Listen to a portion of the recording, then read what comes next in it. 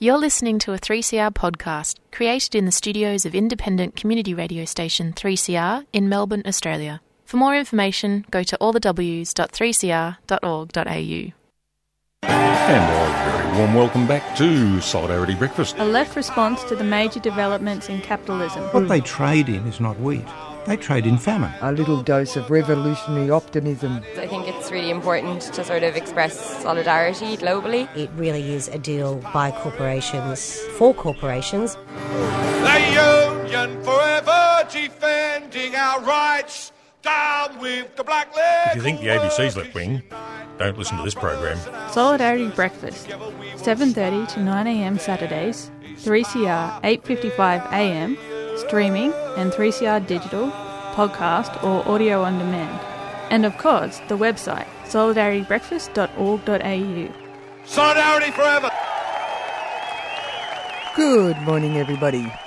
This is Annie for Solidarity Breakfast, 3CR Breakfast.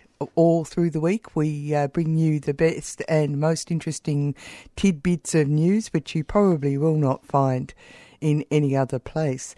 Today, we're going to hear some voices from last week's Palm Sunday rally that was held on Sunday. It was to talk refugees, talk peace. It was a fairly big rally since we've come out of COVID. They travelled up to Park Hotel, which is now empty, and we're going to hear from Reverend Tim Costello that he's going to reveal. He did reveal why the Morrison government decided that it was a good idea to flush out the prisoners from these detention centres for refugees because of his fear of losing the election. And Tim Costello actually explains how that actually happened, which is quite interesting. So we're going to hear some voices from Palm Sunday, very interesting speeches. We're going to hear from the Youth Climate Coalition. They had a really fascinating Youth on Mic event during the week, and it was incredibly well organised. What they did was invite Labor's, Greens and Liberal representatives that are supposedly tasked with looking in dealing with youth affairs. Amanda Wishmore for Labor, Jordan Steele-Johns for the Greens, and the no-show Luke Howarth, who is supposedly the Liberals' representative for youth. He didn't turn up, and they, fascinatingly enough, visualised that by having an empty chair with a light shining on it. And as they pointed out, they did invite all these people 6 weeks ahead of time. But of course, Luke couldn't turn up, didn't have enough time to talk to Youth of Australia. Anyway, it was a fascinating affair, and I've got a couple of testimonials because they set it up in a way where different people explained their life experience and then asked a question of the politicians. And so there's a couple of those that I've got which are fascinating, because not only are they fascinating because they give you an insight into the lives of these young people, but also gives some understanding of how the politicians are answering these questions. There were 2 things that came out of that particular evening which I thought was particularly interesting, which you may or may not know. But Amanda Wishmore constantly talked about public housing, increasing the public housing spend. She didn't talk about social housing. She talked about public housing, which is something of interest. And the other thing was that Jordan Steele-John was talking about how the Greens are interested in trying to push the voting age to 16. Anyway, that they weren't central to the night, but they were 2 pieces of information that appeared to be news. Anyway, later on we're going to hear from Kevin, who wraps up the week, because there's been an awful lot of stuff happening. It's like a rolling sea. And at the end of the program, we're going to hear from the Chris Smith Michelle Valentin Neves and Angelica Maldonado. They're three representatives of the Amazon Labour Union that had the historic win at the Staten Island warehouse, Amazon warehouse, or fulfillment centre, as the Bezos likes us to call them. Anyway, they have established or got a vote where the workers at that centre for the very first time have voted that they want union representation, and the new union is the Amazon Labour Union. And we're going to hear from an event that was put on by Jack Coburn and EWO, the Emergency Workplace Organising. They put on an event last week, and to hear how these people organise their grassroots campaign. There's been a lot of interest in this amazing event, very grassroots campaign. Anyway, that's what we're going to do today on Solidarity Breakfast. But before we do, let's hear some important announcements. Join us on May 1st, the International Day of the Working Classes. We're mobilising for workers' rights, decent living conditions, environmental protection, the rights of Indigenous peoples, and in opposition to imperialist war and aggression. There'll be speakers, stalls, food and community singing from midday on Sunday, May 1st at Trades Hall on the corner of Lygon and Victoria Street, Carlton. Then march around the city, assembling from 1:30pm. And leading up to the day, don't forget April 28th from 5pm, the annual 8-hour memorial event opposite Trades Hall. Followed by a 6pm solidarity event, good food, entertainment and speakers. Help us hold the worst federal government in living memory to account. For more information, visit maydayvictoria.com. The Melbourne May Day Committee is a 3CR supporter.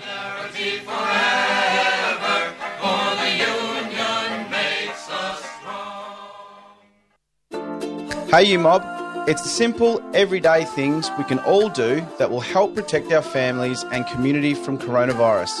Like wearing a mask when required, catching up outside if we can, keeping indoor spaces well ventilated with windows and doors open as much as possible, and getting tested if we feel unwell. Let's keep being COVID safe every day. To find out more, go to coronavirus.vic.gov.au. Authorised by the Victorian Government, Melbourne. A 3CR.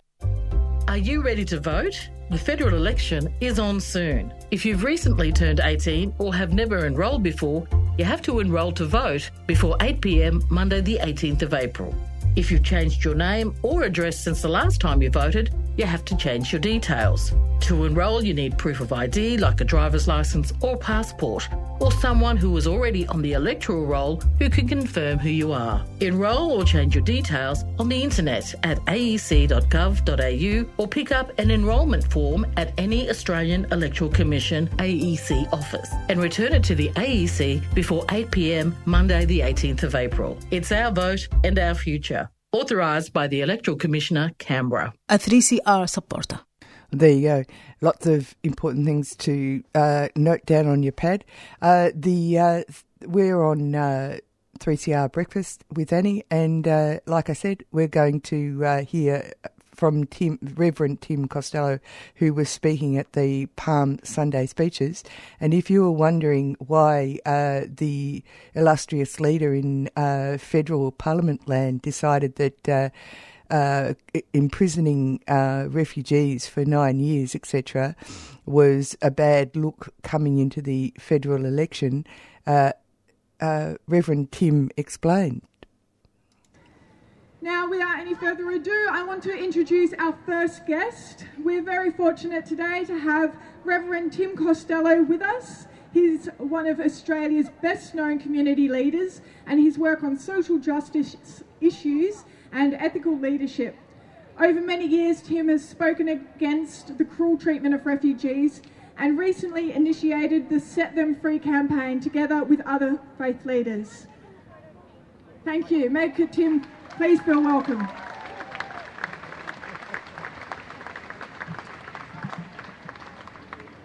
Thank you so much for being here. I want to acknowledge the traditional owners, the elders and their emerging leaders, the custodians of this land, the Wurundjeri people of the Kulin Nation. We acknowledge them. I want to talk about promises today. The Obama administration made a promise to take some of our people in a swap, and over the weekend Joe Hockey's memoirs have come out. Joe Hockey claims that when Trump came to power, that promise was going to be broken. Joe Hockey claims that on the last hole when he was playing Donald Trump, he pulled off an amazing putt, 14 metres. Trump was so impressed, that gave Joe the opportunity to say to Trump, "Keep your promises." Well, reading the triteness of this simply shocked me. Yes, thank you, Joe, that you pulled off that putt, but why were we ever in this situation in the first place? You know, I was up in Manus Island, I'd come back, I saw Dutton. I said to Dutton, based on what Frank Brennan, Father Frank Brennan, Robert Mann, John Mendeyu, we'd been writing articles, were saying, you know that the reason there aren't boats arriving is Australia's turn-back policy, the ring of steel. You know, locking people up indefinitely, imposing exaggerated cruelty on them. You can have border security without exaggerated cruelty. That serves no public policy position. Minister Dutton, in charge at the time, didn't disagree. He did agree. It is the turn back. It is not locking up people indefinitely, causing that exaggerated cruelty.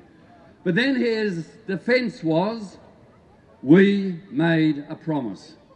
We made a promise that not one of them will step on Australian soil, and we're going to keep that promise. Now, the language of promise is the language of ethics. We teach our kids to keep their promises. We say there'll be distrust, terrible consequences if you don't keep your promises. But there's an ethical override. If I've promised to rob a bank, if I've promised to assault someone and I break my promise, the ethical override is far greater than breaking my promise. The promise to the Australian people that no one will set foot, if they've come from by boat by 2016, was it? That imposes exaggerated cruelty. And if you break the promise, the ethical applause will be resounding. Well, Peter Dutton wouldn't break his promise. Going into this election, the Morrison government is still promising to us they will keep open the Pacific offshore detention. We say they must break that promise in the name of ethics.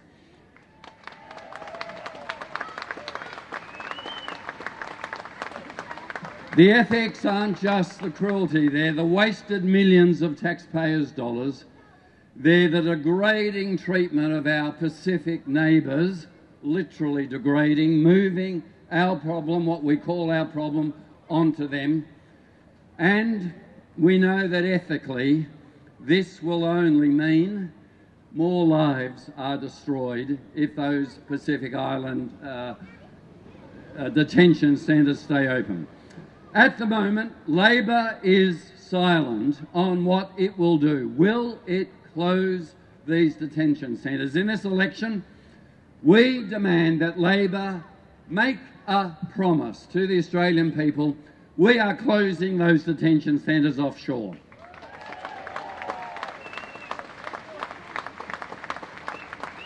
The Morrison government is continuing in this election period with its promise that anyone who arrives by boat illegally will be locked up.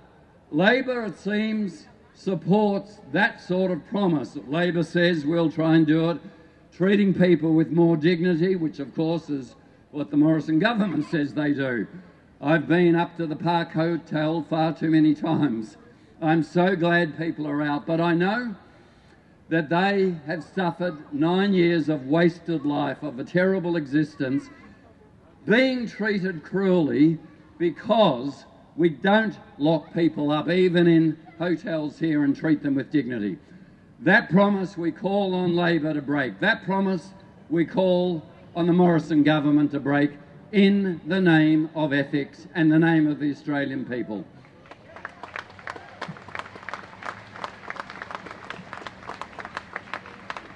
Since it is Palm Sunday, let me reflect on my faith. My faith, I do want to influence my politics, but I don't want the reverse. I don't want politics to influence my faith. I say to the Morrison government, with so many Christians from the Prime Minister down, your politics, the politics of fear and division, is completely captured, co-opted, compromised your Christian faith.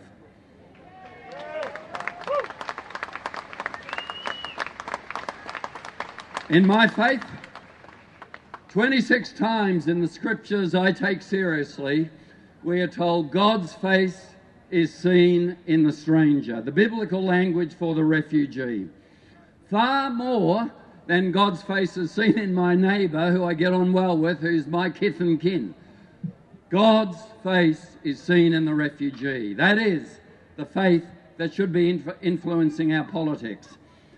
I was proud, leading Micah Australia, to pull together an unusual consortium after another promise was made. After Kabul fell, the Afghan nation was taken over by the Taliban. Prime Minister Morrison initially took 3,000 Afghan refugees, but he made a promise. He said, it's a floor, not a ceiling. We're going to do better. And then he came out with a nonsense announcement that over 4 years they were taking 10,000 more. We saw through the smokes and mirrors it was not one additional Afghani refugee place. Even the media fell for it. It was a breach of a promise. We put together, and I know many people here will hold their noses when I say this, not just all denominations, but ACC, Scott Morrison's denomination, Australian Christian Lobby, I know many of you will hold your nose, Anglican bishops from Sydney. When I went with ACL and Anglican bishops from Sydney to see Minister Hawke just a week after the religious discrimination bill had failed, Australian Christian Lobby said to Minister Hawke, we're telling our 180,000 people in our database to vote Labor because they will abolish TPVs. Australian Christian Lobby said that. The bishop from North Shore, Sydney Anglican, said, I've never been to Canberra before. There was never an issue important enough for me to come. This is the first time. He said, our people are so upset that you've broken your promise about taking additional Afghan refugees. I saw Alex Hawke go white. I saw him jump up agitated. I thought to myself, you've got to really work hard in government to get a North Shore Sydney Anglican bishop upset. And here they had done it. Well, that sort of pressure, along with the Afghan community and the refugee community, saw in the budget an announcement, you might have missed it, of 16,500 additional Afghan places at the cost of $650 million. 16,500 additional Afghans who will have a chance. Alex Hawke was so worried that 20 minutes after Josh Frydenberg had sat down, I was giving a speech actually here in Melbourne on budget night, my phone goes off, it's Alex Hawke. He says, Tim, thank you, your pressure worked with the others, and they really are additional places this time, Tim. We had been calling for 20,000, but at least a promise had been kept. That, in my view, is an example of faith, certainly across the Christian spectrum, influencing politics. The politics of the refugee, the stranger in who we see God's face. Let me finish by saying, in addition to abandoning offshore detention, in addition to both sides, and we call on them to actually promise no more detention where people can lose their lives for 9 or 10 years. The New Zealand option, by the way, was on the table when Julia Gillard was Prime Minister. Why 9 years of destruction of their lives? Because in their ethical framework they said we had a promise not one would ever set foot on shore. New Zealand's a back door. Well, the last promise I want us to ask of both sides of politics is this: that both will now promise to release the Muggagapparan family, the Biloela family, right now. Hi, I'm Ruby from Fitzroy Primary and you're listening to Community Radio on 3CR.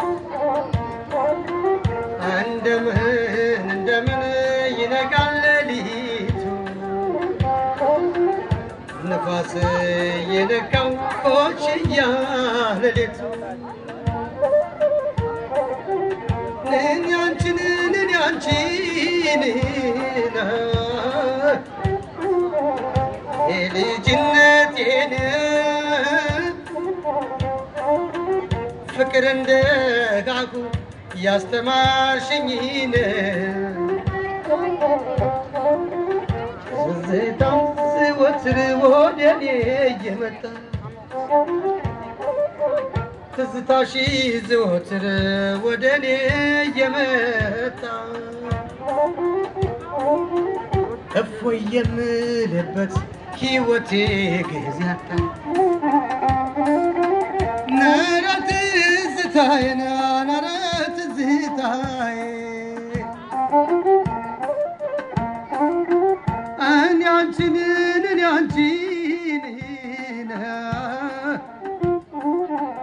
ይልብኛል ሆዴ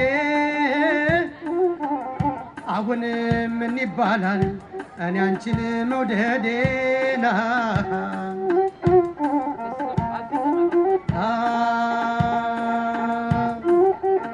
እንዳደይና አበባ ልቤ የወደደሽ እንደ ጽጌረዳ ልቤ ያፈቀረሽ አንድ ጊዜ ማለት ከቶ እንዴት ቸገረ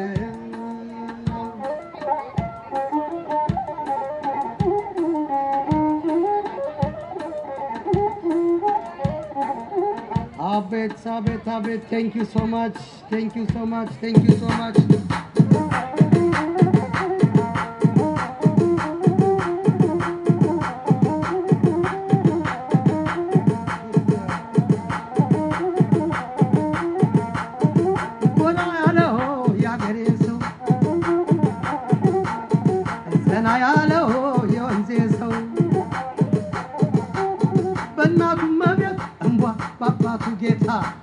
በልቶ ያደገው የህልሜታ እከሌ ከሌን አልልም እኔ ያገሬ ጀግና ይምጣ ወገኔ አጋናና ከናናለደ ከናናና አረዘመድዬ ወለለለለለለለ enjoy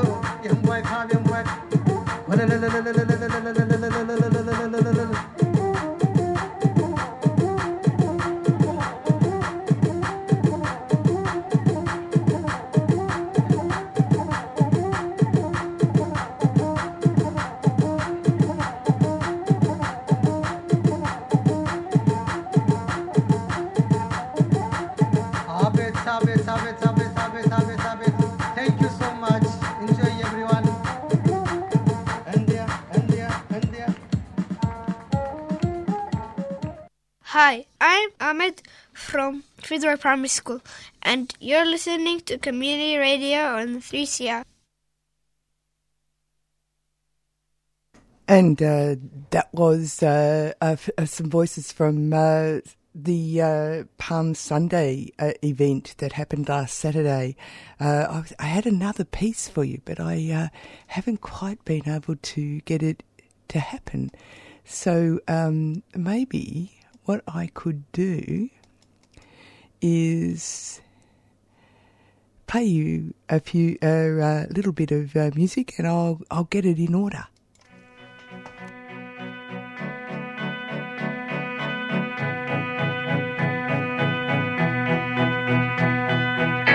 We dance like New Year's Eve, we dance from sheer relief. Whoa, everything must change. The people that you project to the size were nothing of the sort. Sold us so short, put down a champagne, no toast to the legacy. And all the propaganda of prosperity, that's what a machine does, and they don't need therapy. You turn us into a nation of haters, fire right at Pisa, believing whatever kept your leader. Dog whistle through the speakers, see who bites it. Noticed a hell of a lot of people liked it. An ethical choice is simpler if you price it. Conquer by dividing, that's where you admired him. Unless pushed, we would never have retired him. Fucking pirate history will damn him. Once it seemed like nothing could damage him. 36计的微相册 Crook, you got your eyes played in Mandarin. Finally the king is dead, they cried off with his head. Everything must change. Everything must change. We dance like New Year's Eve, we dance from relief. Everything must change. Nothing stays the same. Nothing stays the same. Oh. Nothing stays the same. Oh. Yeah.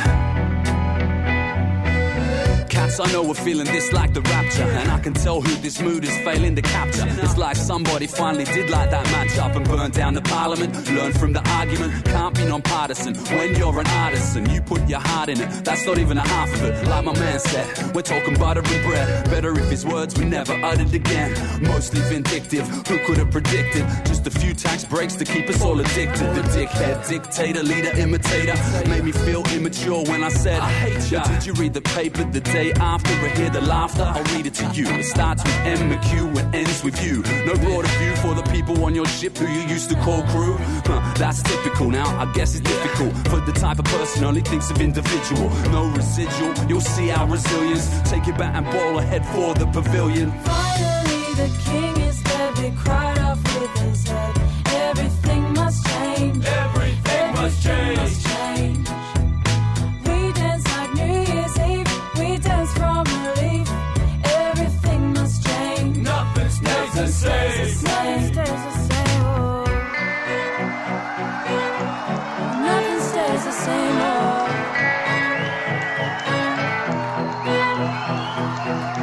We dance like New Year's Eve, we dance from sheer relief. Whoa, everything must change.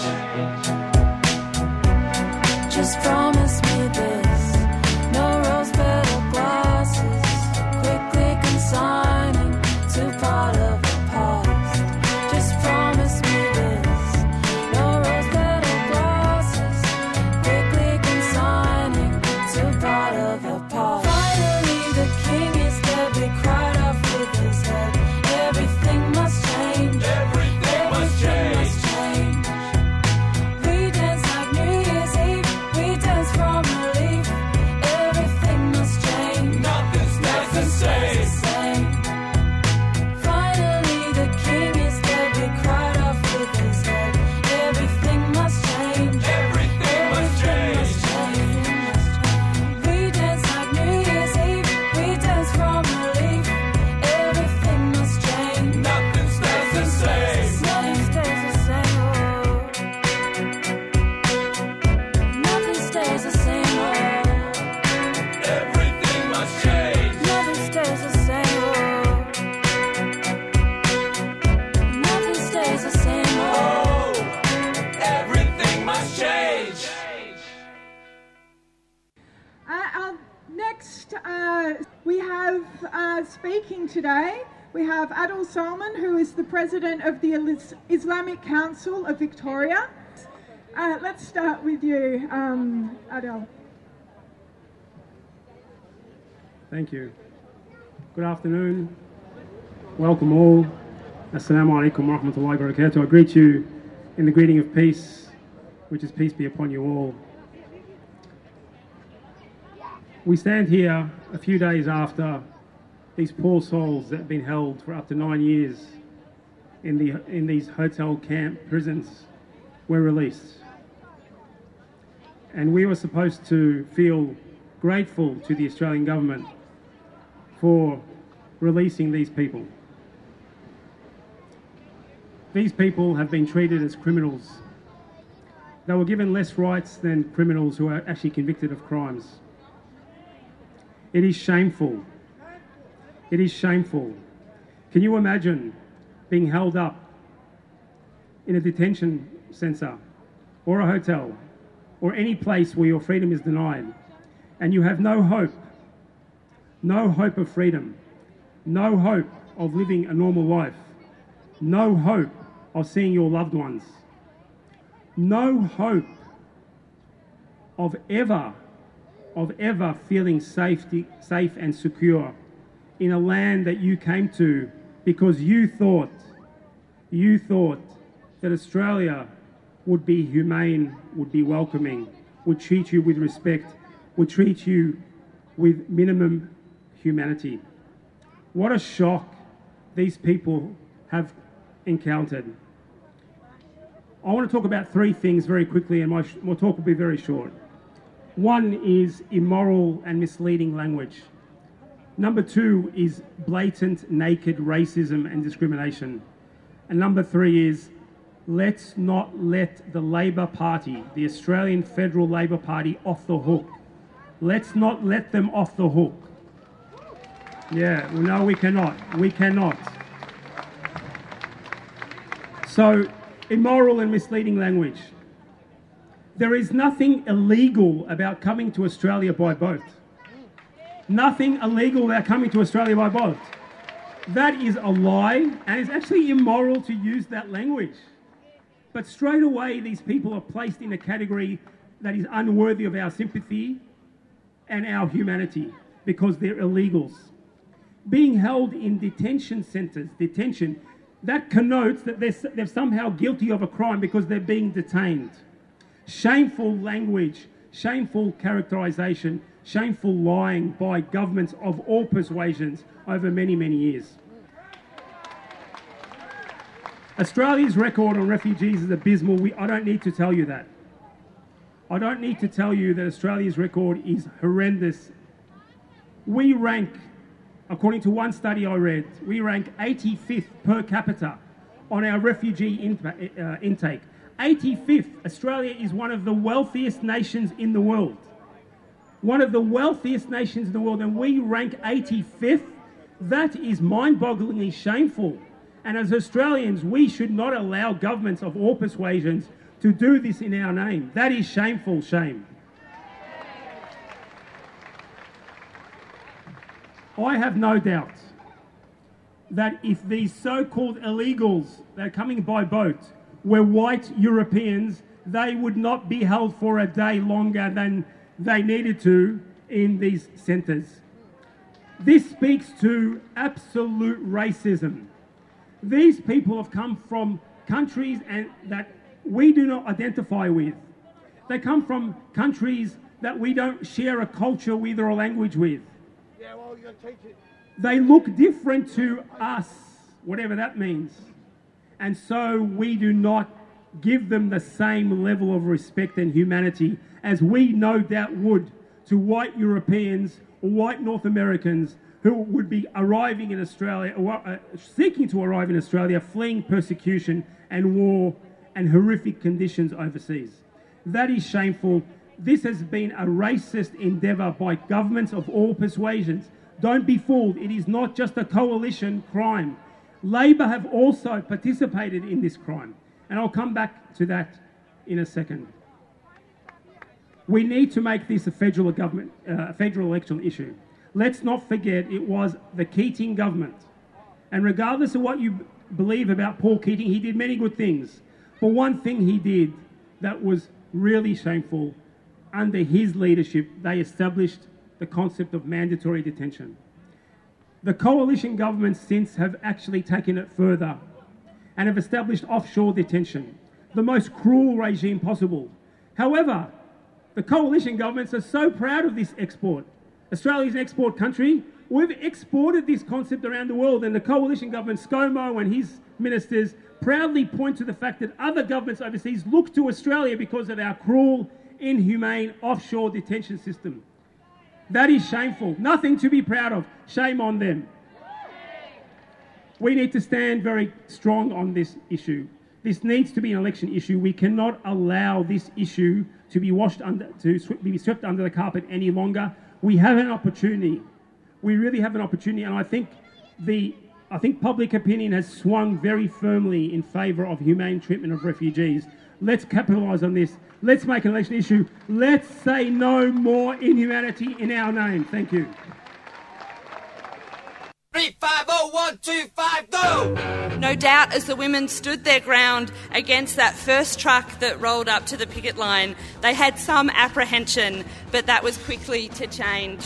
The first trucks that came that they were trying to stop going in, the trucks were TWU, the transport workers. They'd been winning pay rises and things. We said to them, go up and talk to the drivers, explain why this is a picket, they can't go in. This huge truck in this little street in Brunswick coming up to the factory, and he says, oh, no worries, mate, and turns the truck around, and the women just the level of confidence just skyrocketed. And you're listening to 3CR. You're listening to 3CR 855 AM, the voice of the community. 3CR, community radio, giving the voice to the community since 1976. And you're back with Annie on 3CR's Breakfast Show. And we're going to move right along to an excerpt from a Youth on Mic event that happened over the week. It was, as I said earlier, beautifully organised. They did a great job. They got together as different politicians that are reputedly representative of youth concerns.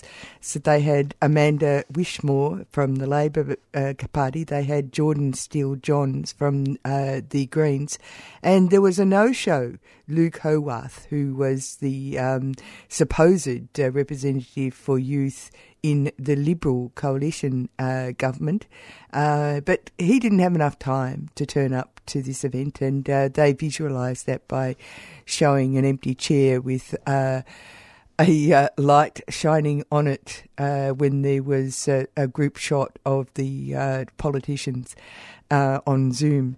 And but this little excerpt is fascinating because part of this whole arrangement was for the night was to have young people, different individual young people, explain their lives and their concerns and to ask a question.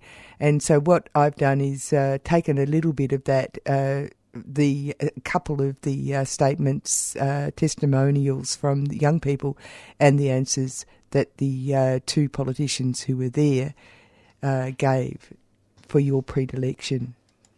We're now going to hear from Ushant Jumarai from Democracy in Colour and an international student from Nepal. Going to hand it over to you, Ushant. Hello, everyone. My name is Ushant Jumarai. Today I'm speaking from Darug Nation. I'm a proud follower of Hinduism and a member of Nepalese community here in Australia. I'm here today to share my story and represent international students and people on temporary visa. To begin my story, with great enthusiasm and passion, I came to Australia in mid-2018 with a view to finish my postgrad degree. I was getting support from back home to pay my expensive university fee, but it was putting excessive burden for my family and I to keep up with the payment. Then came the time when my path took downturn. Rather than studies, I would be more focused on work and other stuff. I would work multiple jobs and got into the vicious cycle of work just so that I can keep up with my uni payment which is 3 times that a domestic student need to pay, and that is required to be paid upfront. The expensive cost of living, including rent, grocery, and paying for transport, are separate. Even though I'm a student, I'm not eligible for student transportation concession card in New South Wales. Also, working here and being able to return financial favor back to family also really motivated me and encouraged me to work more than I would have done normally. This then became a cycle where I would work and repeat and left everything else on the side note. I lost control over my life, and my life seemed as if it was running on an autopilot mode where I was just existing but held no purpose and meaning. Things were already not so great, and then pandemic hit, which made situation even harder. Pandemic hit to the hospitality industry is known to all. I remember losing my hospitality job like many others. Since this was not predicted even in dreams, I was not prepared to take it all out of a sudden. Well, no one was. I was working in a small cafe as a cafe all-rounder for almost 2 years. With no customer coming, owner was not able to sustain me. After initial week of working with greatly reduced hours, I was told I won't be employed till things get better. Well, I was still fortunate enough where I had another job to sustain myself, but unlike me, a lot others were not. I lost my job, but the expenses were same, even higher. University fee were still the same and even increased in some university, even though none of us could attend the classes or use the facility in person. Initially, I was not given any form of support from anywhere except for few grocery vouchers from university. Before pandemic, I would have received the support from back home, but pandemic made it equally difficult for them, and I was forced to manage my struggle here alone. In order to reduce the rental expenses, few other friends moved in with us. The 2-bedroom apartment that was shared by 3 of us before was now being shared by 6 of us. It was the time when COVID was at peak with no vaccines and no one knew how to deal with COVID. Social distancing and masks were only available tool to battle COVID. But for 6 of us living in tiny 2-bedroom apartment, it was not quite possible to practice appropriate social distancing measure. One person getting infected would have put all of us into the threat and made it hard for all of us to go to work, to continue paying for rent, meal, and university fee. What hurts most was being told by some to go back and go home. Many of us have been here for years and established our life here, have our own communities, and are close to finishing our studies. This was indeed painful for us. It reminded us that we don't belong here and aren't accepted in this society. Though I feel I had a bit of a bumpy ride along the way, I still consider myself privileged because I have heard stories of workplace exploitation, mental health issues, evictions, financial distress, drug abuse, and many more. I was speaking to another fellow international student, Bersa, who said, though these things are faced by many, international students are facing it privately. I recently heard from another international student that international students are invisible part of the community. We are here, but we are still going unnoticed. Well, we make a noticeable chunk in few industries like aged care, hospitality, cleaning, etc. We stood with every Australian during pandemic, during bushfire, during flood. And while we are here, everything we do is for greater Australian good. And we see ourselves as a proud member of Australian community. We don't desire anything beyond reach. All we seek is love, support, and respect, and support when necessary. Thank you so much. Thank you for sharing, Ushant. Our first question is for Senator Steele-John. So given the challenges we have heard from Ushant, who represents the international student community that holds a big population of young people in Australia, Senator Steele-John, what will you do to support international students and people on temporary visas who have often been left out of support and left out of the conversation during crisis moments? It's a fantastic question. The Greens have a really clear position on this. We believe that whether you're an international student, whether you are a person that is seeking asylum and refugee status, whether you're on a temporary protection visa, you should have a set of basic rights and securities while you are here in Australia. And those rights and securities should extend to healthcare, employment, social security, the basics of housing and enough support so that you can have the food to eat and the water to drink and be able to live a social life while you are here in Australia. And it really frustrates me and saddens me deeply to hear the story that we've just heard, because it is such a common one. During the pandemic, international students and people on temporary protection visas were treated terribly. And that has continued with disaster relief programs in Queensland, for instance, and New South Wales in relation to the floods, leaving out international students once again. So what we have to see, and this is where we really need to name something that can be in some ways uncomfortable, but is utterly necessary to understanding what is happening here. We need to talk about racism. And the way in which these policies and the way that they are structured are acceptable in this country and to these governments, because that you can get away with treating somebody from a different country in Australia in a way that you wouldn't get away with treating somebody that was a citizen, and that is not okay. Absolutely unacceptable, particularly when you consider that international students are often paying hundreds of thousands of dollars to study here in Australia.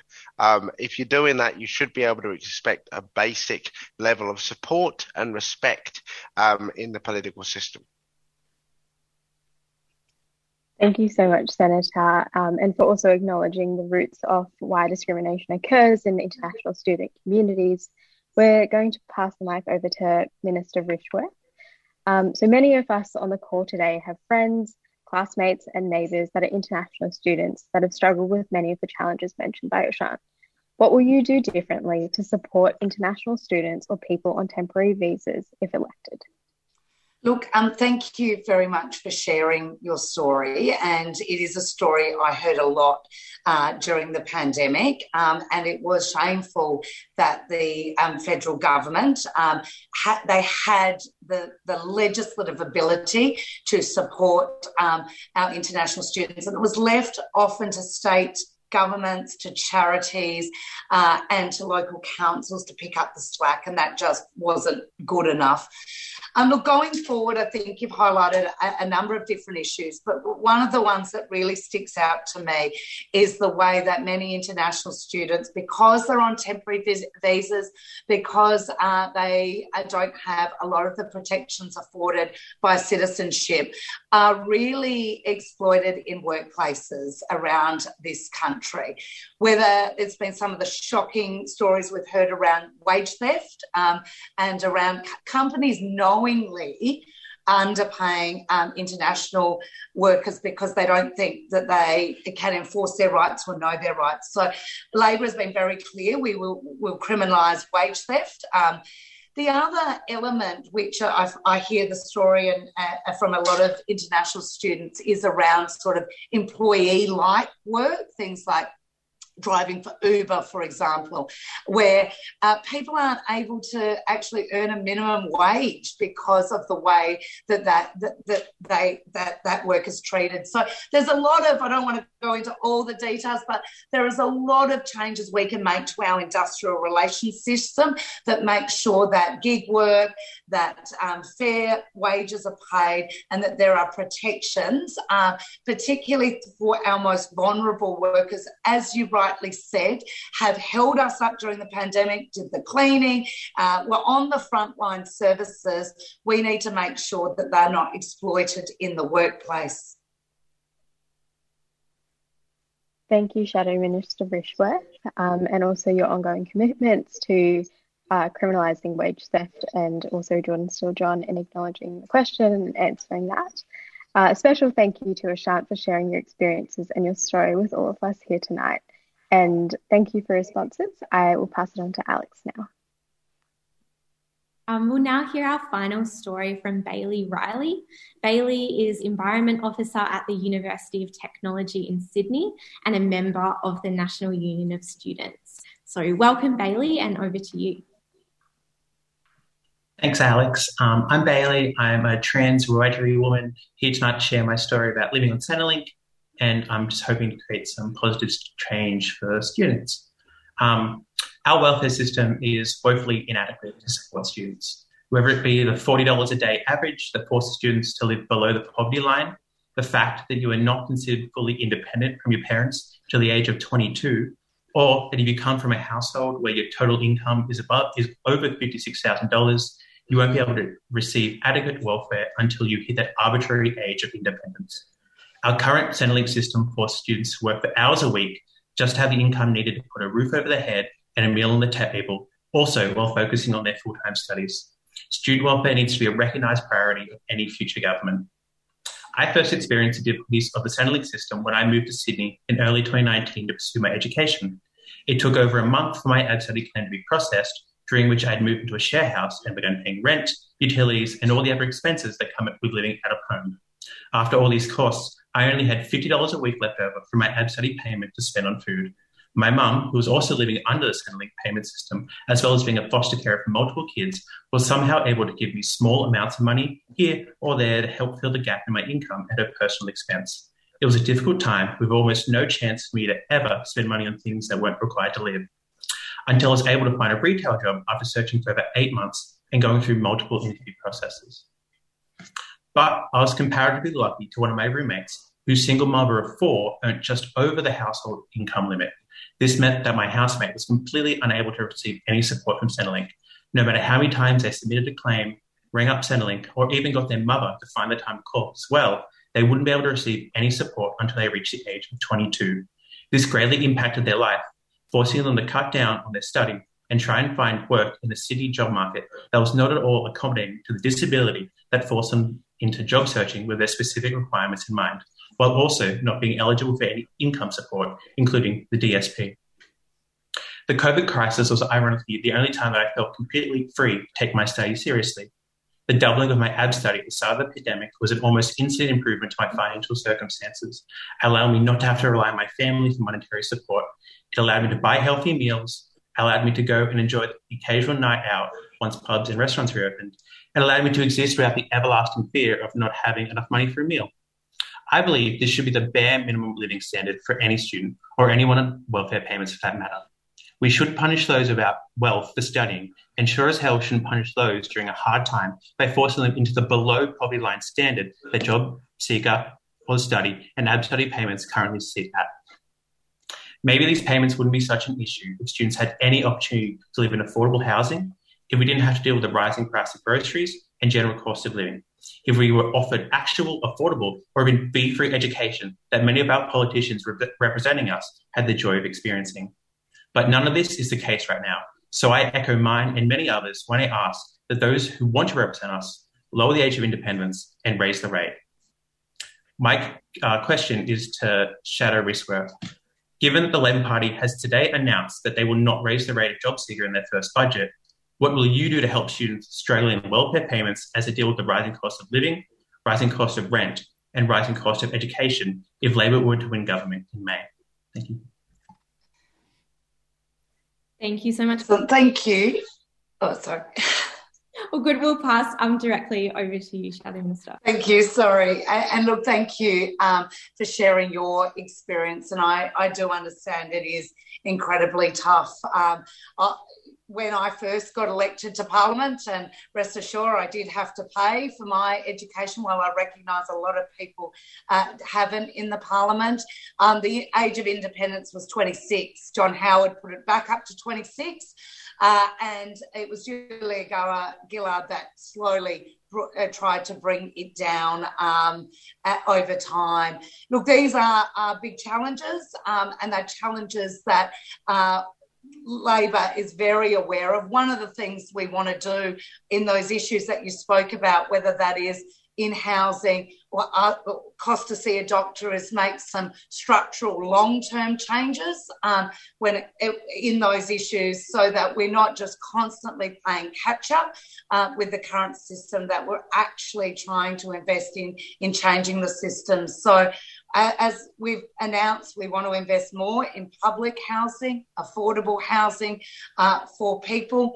Our investments around transitioning to a clean energy future actually show to bring down the cost of energy. and areas around childcare, and that's not a lot of young people, but some young people do need childcare to be able to study, and we want to really reduce that. That is good for the economy, but also good for people that rely on it. So there's a number of long-term structural things that we want to change. We've announced free feed TAFE places, more university places. These are certainly things that are on the top of the mind. But if we don't start investing in some long-term change now, we won't turn the ship round for the future. Thank you for your response. We'll give Senator Steele-John the opportunity to also share any reflections on the question and issues that Bailey has raised. Thank you. And thanks so much, Bailey. I share your frustration with Labor's announcement that they won't raise the rate. I feel, really frustrated about that, because what that effectively amounts to is a commitment to maintain poverty. Because the rate of youth allowance, the rate of job seeker, we know, is below the poverty line and is not something that you can actually live on. And I really hear what you've said to us this afternoon, that actually COVID for you, that brief period where job seeker was increased, was a wonderful moment in time, because you felt like you could just breathe again and not be filled with anxiety and panic about where the next meal is going to come from, whether you're going to be able to get your hair cut, how you're going to pay the power bill. The Greens want to see action in this area. We want to see at least $88 a day in youth allowance, in job seeker, the abolition of mutual obligations, and the return of the welfare system to a space where it actually is focused on ensuring people have the support that they need. As students, we want to make sure that university and TAFE are free again, and to abolish all currently existent student debt, because that debt held by people is an immoral debt. You should never have had to pay to go to university or TAFE, when politicians of generations past either did not pay, went for free, or indeed went at a severely reduced rate. So those are just a couple of the things that we want to do, as well as supporting the National Union of Students in the fantastic work that you do, and bringing back a culture of student unionism to Australian campuses where it is so urgently needed. This is David Rovics, and you are tuned to 3CR 8:55 AM, Melbourne, Australia. Step 3 is finding there's a tactic when everyone believes it could be true, that if all the people work collectively, there just might be something we can do, and everything can change. A weak solidarity, Brecky team listener, when a memory lapse became the critical ideological issue that will determine the next government, keeping us riveted to the set pieces of electoral nothings to add to the wall-to-wall coverage identical every day of trained killing. What exciting times. And we did hear the Minister for Being Offensive and Trained Killing, Constable Peter Duffer, urge us to return the government based on its performances these past 3 years. Leaving us to think maybe Pete wants them to lose.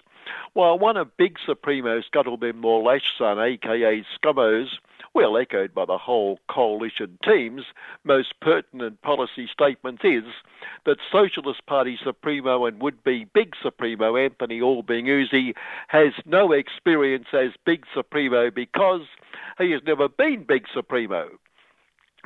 And how many times were you Big Supremo before you became Big Supremo, Scummo?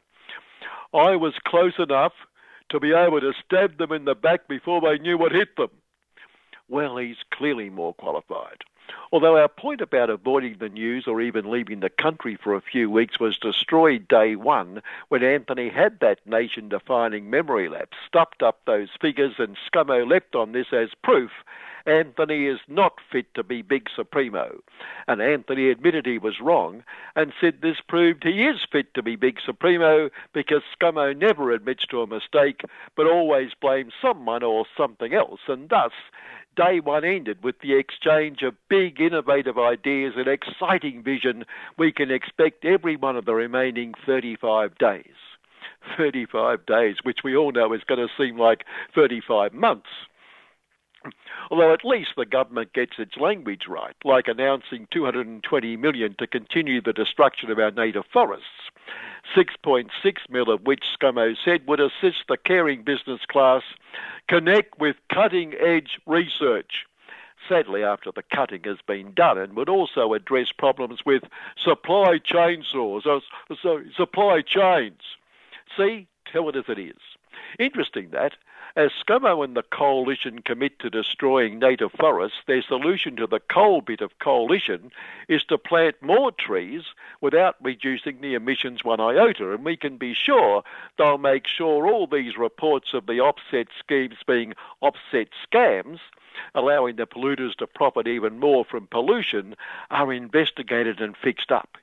Yet there's really nothing to fix up because there may not be such a thing as climate change, even if Anthony felt a very cool climate change from Monday morning to Monday night. And look, not knowing the unemployment figure didn't prevent him announcing an important policy for the unemployed. He will do nothing for them. Leave the pitiful dole pitiful. So following last week's announcement abandoning a tax on family trusts, which some people ludicrously think are tools for the filthy rich to avoid paying any tax at all, Anthony can boast the balance he promises. A policy for the poorest of the poor and a policy for the filthiest rich of the filthy rich. And anyway, it was the dole bludgers who got me into trouble in the first place. They can't have it both ways. Of course, the filthy rich don't need a family trust to avoid paying any tax. Take our fun entertainment behemoths, the casinos. Following all the criminal activity exposed by sundry inquiries into Jamie Puker's Crook Casino, the current NSW inquiry into the Star Avoider Casino shows they're running neck and neck in the ripping off stakes, with a headline this week, Star may have failed to pay state taxes. Come on, may have? It's odds on. A far safer bet than the odds at the casinos themselves, where it's odds on the house will win. All that lovely tax-free income. After all, it was Jamie's dad, Lord Kerry of Waterhouse, who famously said, anyone who pays their taxes is mad, bloody mad. And the Mormon Church, more money for us so-called church, has been sprung, ripping trillions off the public purse by siphoning all donations and compulsory tithes by its congregations into some charitable fund, meaning those donors can avoid taxes they'd otherwise have to pay. All very well, charity, caring for others. All very well if a bloody whistleblower hadn't pointed out it doesn't operate any charities nor donate any of the tax-free lovely income to any charity. Showing charity, the government thus far has thought it not worth worrying about when there's real rip-off merchants to monitor like dole bludgers and climate activists and evil trade unions and lazy avaricious workers.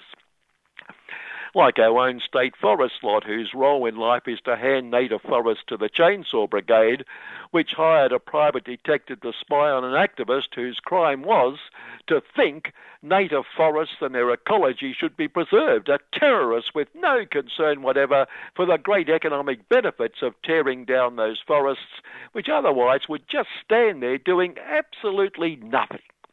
Like rivers which just flow along doing absolutely nothing. And amid the myriad of government appointments on the eve of the election of, to put it kindly, like-minded appointees, and even extending appointments that wouldn't have run out until mid-term next government anyway, but why risk the chance of a socialist government putting the same caring business class people into those positions to prove it is not biased? And anyway, union bosses and lazy avaricious workers and environmentalists and goody-goodies generally are incapable of carrying out these roles.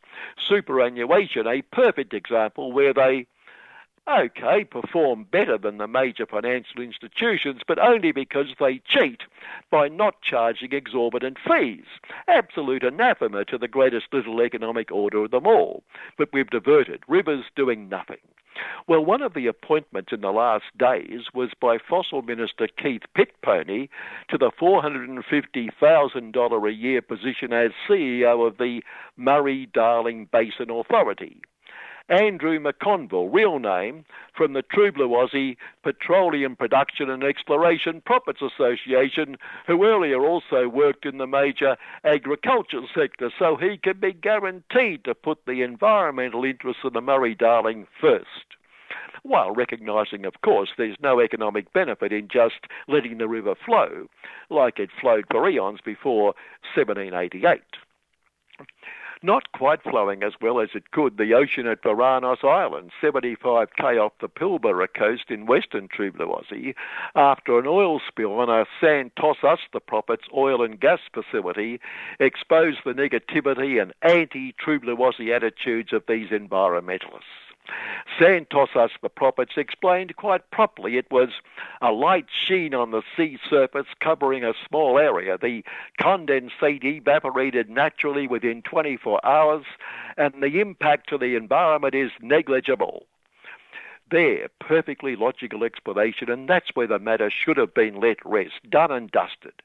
Okay, the Transport Department then announced the light sheen small area bit was about 25,000 litres of light sheen small area, and some bloody whistleblower again said Santosas had known there was a weakness in the pipe that burst but did nothing about it, and worse, Maggie Wood of the Western True Blue Aussie Conservation Council displayed a total lack of respect for a great corporation like Santosas by declaring with no proof whatever that in no way can a 25,000 litre oil spill be described as negligible.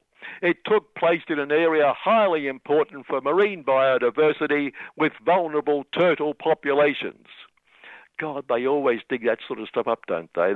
As if Santos wouldn't care about those things. And worse, she then twisted the knife with, this is the same Santos the Profits, which less than 10 years ago was allowed to go unpunished for a 250,000 litre oil spill in Queensland, only narrowly avoiding a widespread contamination of nearby water systems. The best we can say about that twisting of a knife into a great corporation is that she has something in common with Scummo. Oh, not in attacking the great corporation bit, the knife bit when they don't see it coming. And it gets even worse for poor Santosas, a wonderful plan bringing huge economic benefits to all of us to develop its Barossa gas project northwest of True Blue Aussie and pipe the gas 300k through the Tiwi Sea to an LNG plant in Darwin. A loans deal with a Korean bank and an insurance company, all but stitched up, and Santosas gets stitched up itself by these economy-wrecking Tiwi Islanders who have taken out an injunction in a South Korean court to block the loan on the specious grounds that Santosas has not consulted them. Tiwi Islanders, get on with playing football, which you're bloody good at, and stop interfering in business matters that are no concern of yours. Well, maybe a small concern of theirs, but the gas should contribute to their island sinking further, and so it won't be a problem for them anyway, long term, or maybe even short term. But amid all this gloom, let's finish on a positive note. Caring Business Class Relations Minister Michaelia Koch the Workers will attempt to revive the Caring Business Class Relations legislation sunk in the previous government. The government is committed to our policies that allow businesses to create jobs, improve productivity, and drive wages growth. Important reforms like scrapping that better off overall test, give the boot the boot. Important little reforms like allowing hospitality and retail workers to work extra hours without overtime payments, and lots of similar benefits to workers who, along with evil unions, just can't recognise that all their caring employers and their caring employers' government care about is solving the problem of slow wages growth, will not accept that the only way to get wages growth is to slash wages and conditions. When, as Pete Seeger wrote, when will they ever learn? Finally, on the good news front, the wise egalitarians on the High Court bench ruled this week that the evil construction unions and their members can be fined the maximum amount for even the most minor of breaches because of their evil law-breaking history, like insisting illegally that workers on construction sites who enjoy the wages and conditions the unions have won should wait for it, sit down, this is so outrageous, should be in the union, contrary to the inalienable God-given right of workers not to join a union. Congratulations to their honours and the Smash the Construction Union's Jackboot Commission for their commitment to the law. And let's hope this Easter, Michaela and their honours and the Jackboot Commission can put an end to the sickening way evil unions and lazy avaricious workers so crucify their caring employers. Oh, and to add to the cheer, 35 days to go. Good morning. Yeah, 35 days to go. You're back with Annie on 3CR Breakfast. Before we go to the last little excerpt I've got an excerpt from a great session that was put on by Jacobin and the Emergency Workplace Organising.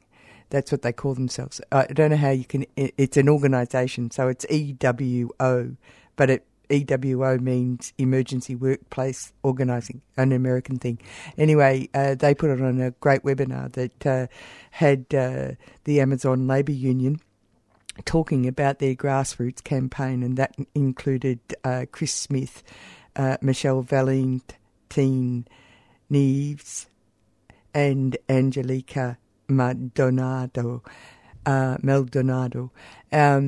So I'm going to play a little bit of that, and you can actually get the whole piece from the Jacobean YouTube channel. But this is a little bit, it's a hot off the press. But before we do, just to remind you that this is the Marxist Conference weekend, and they're actually going to be speaking to a worker from that particular campaign as well this morning. There's a couple of days to go. If you can get a day ticket, they're fascinating. I went yesterday, enjoyed every minute of it. It's a fantastic venue down in Williamstown. It's at the back of Seaworks, and you can see the sea. You can see the Sea Shepherd's ship, and you can see the skyline of the city from the other side of the bay. It's quite a fantastic affair. And when it went into the evening, and there was the evening session, which was outside on a big screen, like a big drive-in screen, it was absolutely captivating, I'll have to say. So 2 more days to go. You can buy a day ticket. Look it up online. Go down there. It's fantastic. Anyway, this is the last piece of the program today, and coming up next is Asia Pacific Currents. I always said it from the beginning, food is the way to the heart. You know, as simple as that. You want to bring people together, you feed them. It's like any Thanksgiving meal. We made Thanksgiving several times throughout the year, and not just on Thanksgiving. We had potlucks, we had barbecues, we had bonfires, as you mentioned. We rejoiced over food, and it wasn't really a rejoicing. It was just more of conversations once again. It hadn't always had to deal with just unionizing. We just made a space for workers to feel comfortable. And once you got workers feeling comfortable, you have their attention. And now they look forward to seeing you every day. They're like, oh man, where's the bonfire at? Oh man, where's the ALU at if we're not there? So when you start to get that type of feedback, you know that you're doing something correct. And that's why we fed our coworkers as much as possible, and we still continue to do so, because we know food is the way to the heart, and Amazon obviously lacks that. They're the Grinch who stole Christmas, and we're the good guys. Yeah, Angie Michelle, go for it. Yeah, definitely the food. I remember the day I joined, I sat by the tent and I had a slice of pumpkin pie and some snacks, right? And so I think that food is definitely the way to the heart. And then also being considerate of the different cultures that were in Amazon. And so targeting, different ethnicities and nationalities, and actually taking into consideration that we all came from different places. So, at one point we were serving African fried rice. At one point, one of our team members, Kaz, he had got empanadas from a Spanish restaurant. And I think that us, having these different ideas that targeted different cultures, whether we were a part of that culture or not, it definitely let the workers know that we were thinking of them in more ways than one.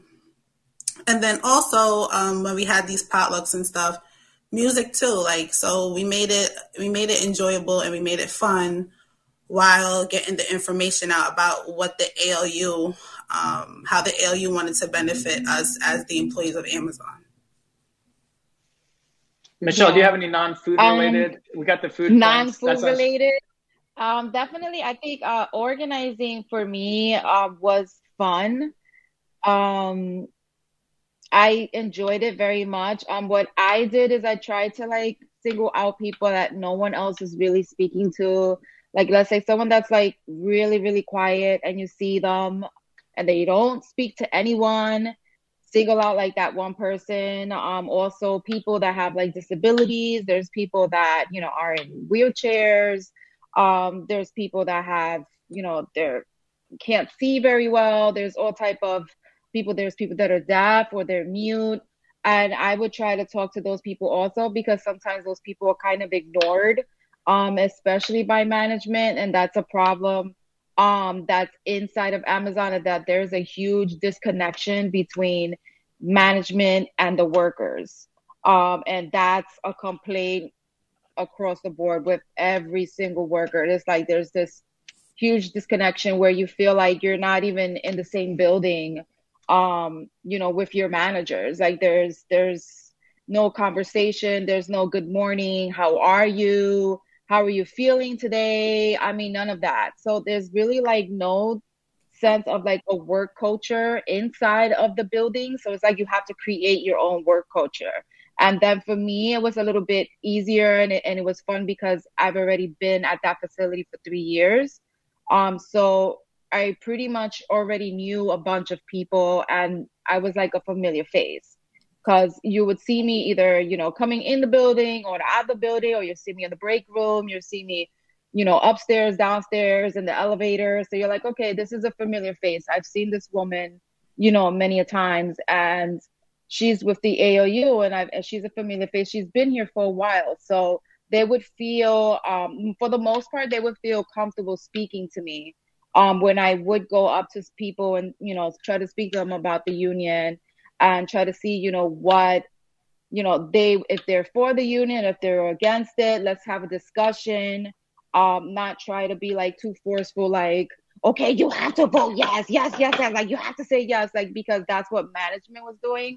They were telling everyone to vote no. And I didn't want to come off with that same kind of energy. I wanted to just be okay, let's discuss it. Let's, if you're with it, if you're not, let's discuss it and why, and what can we do to try to persuade you? That's really helpful. I have a follow-up question. Where did you have those conversations? Because everywhere. Can you just describe that? Because it seems like it might be scary having that inside the fulfillment center or the warehouse. Can you just talk through, were people scared about talking? How did you break through that fear factor? People were definitely scared about talking, but again, we have our own separate work culture from management, because I said, there's that disconnection there. So there's a lot going on as far as people that have been, I'm speaking of people that have been there for the long term, people that have been with Amazon over a year, because the thing is that Amazon creates this environment where they don't expect you to last over a year. If you make it over a year as a level 1 associate, it's a miracle has happened, because they really don't expect you to last that long. So they're I give this person maybe a year and a half tops, and they're out of here. So when you're there for 2 or 3 years and somehow you find some way to flourish in this kind of an environment, the managers really don't realize it, because again, there's this disconnection. So we would speak everywhere. I'm in the staircase, going up and down the stairs, and in the elevator, in the parking lot, in front of the building, on the bus, at the St. George ferry terminal, because I take the bus to St. George and then I get on the Staten Island Railroad. Or there would be some people that I actually saw in random places in Staten Island. Like I would see people at Costco's on Forest Avenue, like outside of the facility. And it just like the conversation just happened anywhere at any time, pretty much. Thanks. That was all really helpful to you all. Appreciate that. So we'll move on. Touching on one of the pieces you mentioned earlier, Amazon, like most workplaces these days, there's a lot of divisions, right? People are fractured along a whole different range of lines. So I was hoping you could all talk about that, give some details about what were the divisions you saw? How did you work to overcome them? And could you describe a specific conversation about maybe somebody who you had to work on a while to try to get them to come over? Maybe they were opposed or really hesitant, and what it took to move them. So that's the question. Anyone want to start us off? Yeah, I could. Chris, you want to start us off? Yeah, sure. Amazon tried to make this a racial thing in the beginning. They had one of their union busters, Brad Moss, who came from Alabama. He was one of the first ones to be exposed because he talked to a group of workers, predominantly white, and one Hispanic woman in the group. And he said some racial remarks about the ALU. He called us a bunch of thugs. He called us a bunch of Black Lives Matter protesters with no experience. And, he tried to make it a racial thing. He said that, he came from Alabama and the union wasn't no big deal. And, once again, that we're a bunch of thugs outside the building. And Amazon ran with that. They don't stop the rumors once they start. I can guarantee that. There's nobody in there saying, oh, no, that's not true. Once the rumors start to spread, it's like high school. They get to everybody. It's word of mouth. It's real fast. And, we noticed that they tried to paint us out as, once again, just people that just had no experience, that just came off the streets, that's trying to steal everybody's money with union dues. Even to the point where they even told everybody that I'm going to buy a Lamborghini. That was the latest one. They even made a sign with an ALU car decal on the side with somebody driving this convertible, which I guess was supposed to be me. And they also, Michelle and Angie can speak on this as well. They had signs in there with, that were very racist. They had union busting signs that had, people wearing their hat backwards, wear a darker color than the other cartoons that they use. And it was just very racist what they were trying to do and still continue to do as well because the union busting hasn't stopped. Angie, Michelle, do you want to add on that piece? Yeah, basically, one of the ways that we, try to bring everyone together, although it wasn't really an easy task, just create our own culture within the ALU. And, everyone thinks like we have like these tactics that are worth thousands of dollars, but basically we're just being ourselves. And so, connecting with the workers, there was times where, we would sit outside by the bus stop and play loud music. We would connect with the young workers that way. Or I even remember one time, an older woman inside the building, I call her mom now. I brought her tea. We sat down and talked. And so just connecting with the workers any way we would treat our own family. We would treat our grandmother. We would treat our uncle. We would treat our brother and our sister and our mom. That's the way we kind of got through that age gap thing. Even with different cultures, having organizers that spoke different languages. Even if it was one organizer, it could, because in theory, there weren't hundreds of us. There were only like about 15 towards the end. And so it was a very tedious, organizing ideal. However, what the ALU did and how we created our own culture, it worked for us, and it worked for us in a way where if you didn't hear about the ALU, you still still seen who we were. And so when we approached you, you knew that we weren't like, a third party at this point. At this point, you knew that the captive audience meetings were just lies. And at this point, you knew that whatever we were telling you, it wasn't information that wasn't true. If anyone was to give out misinformation, it was Amazon. And so, just building our own culture. And that's how I seen it. Yeah. Angie, can I ask a follow-up question on the youth piece? It seems like a lot of ALU core organizers are pretty young. And so I was just wondering if that's true, if you have a sense of why that is, and then how were you able to connect to older workers? Because that could both be a strength and maybe a limitation, right? If people see it as just like a young crew of workers. How did you deal with the age issue? Well, I would say the reason that, the average age of a ALU member is 27 years old. However, we have people that are 50 years old, maybe a little bit older, and then we have people that are probably like 20 years old, right? But I think the reason for that is there was a lot of people who, they wanted to get involved with the ALU, but because Amazon, the pay is not as well as they make it seem. A lot of the older people, they do have second jobs to provide for their family. So, with that, it was only so much that they can do, Sometimes they'd come in the break room and they would help us talk to our coworkers. But as far as coming on their off days and dedicating the time that we were dedicating, it was very difficult for them. I've spoken to many of my coworkers who are like, I really want to organize, but I have a second job. I don't have anyone to babysit my child. I have to take care of my grandmother. And so, and in theory, another thing is that if these people need to maintain their second jobs, we still have to fight so that maybe one day they wouldn't need a second job as much as they do now. Thanks.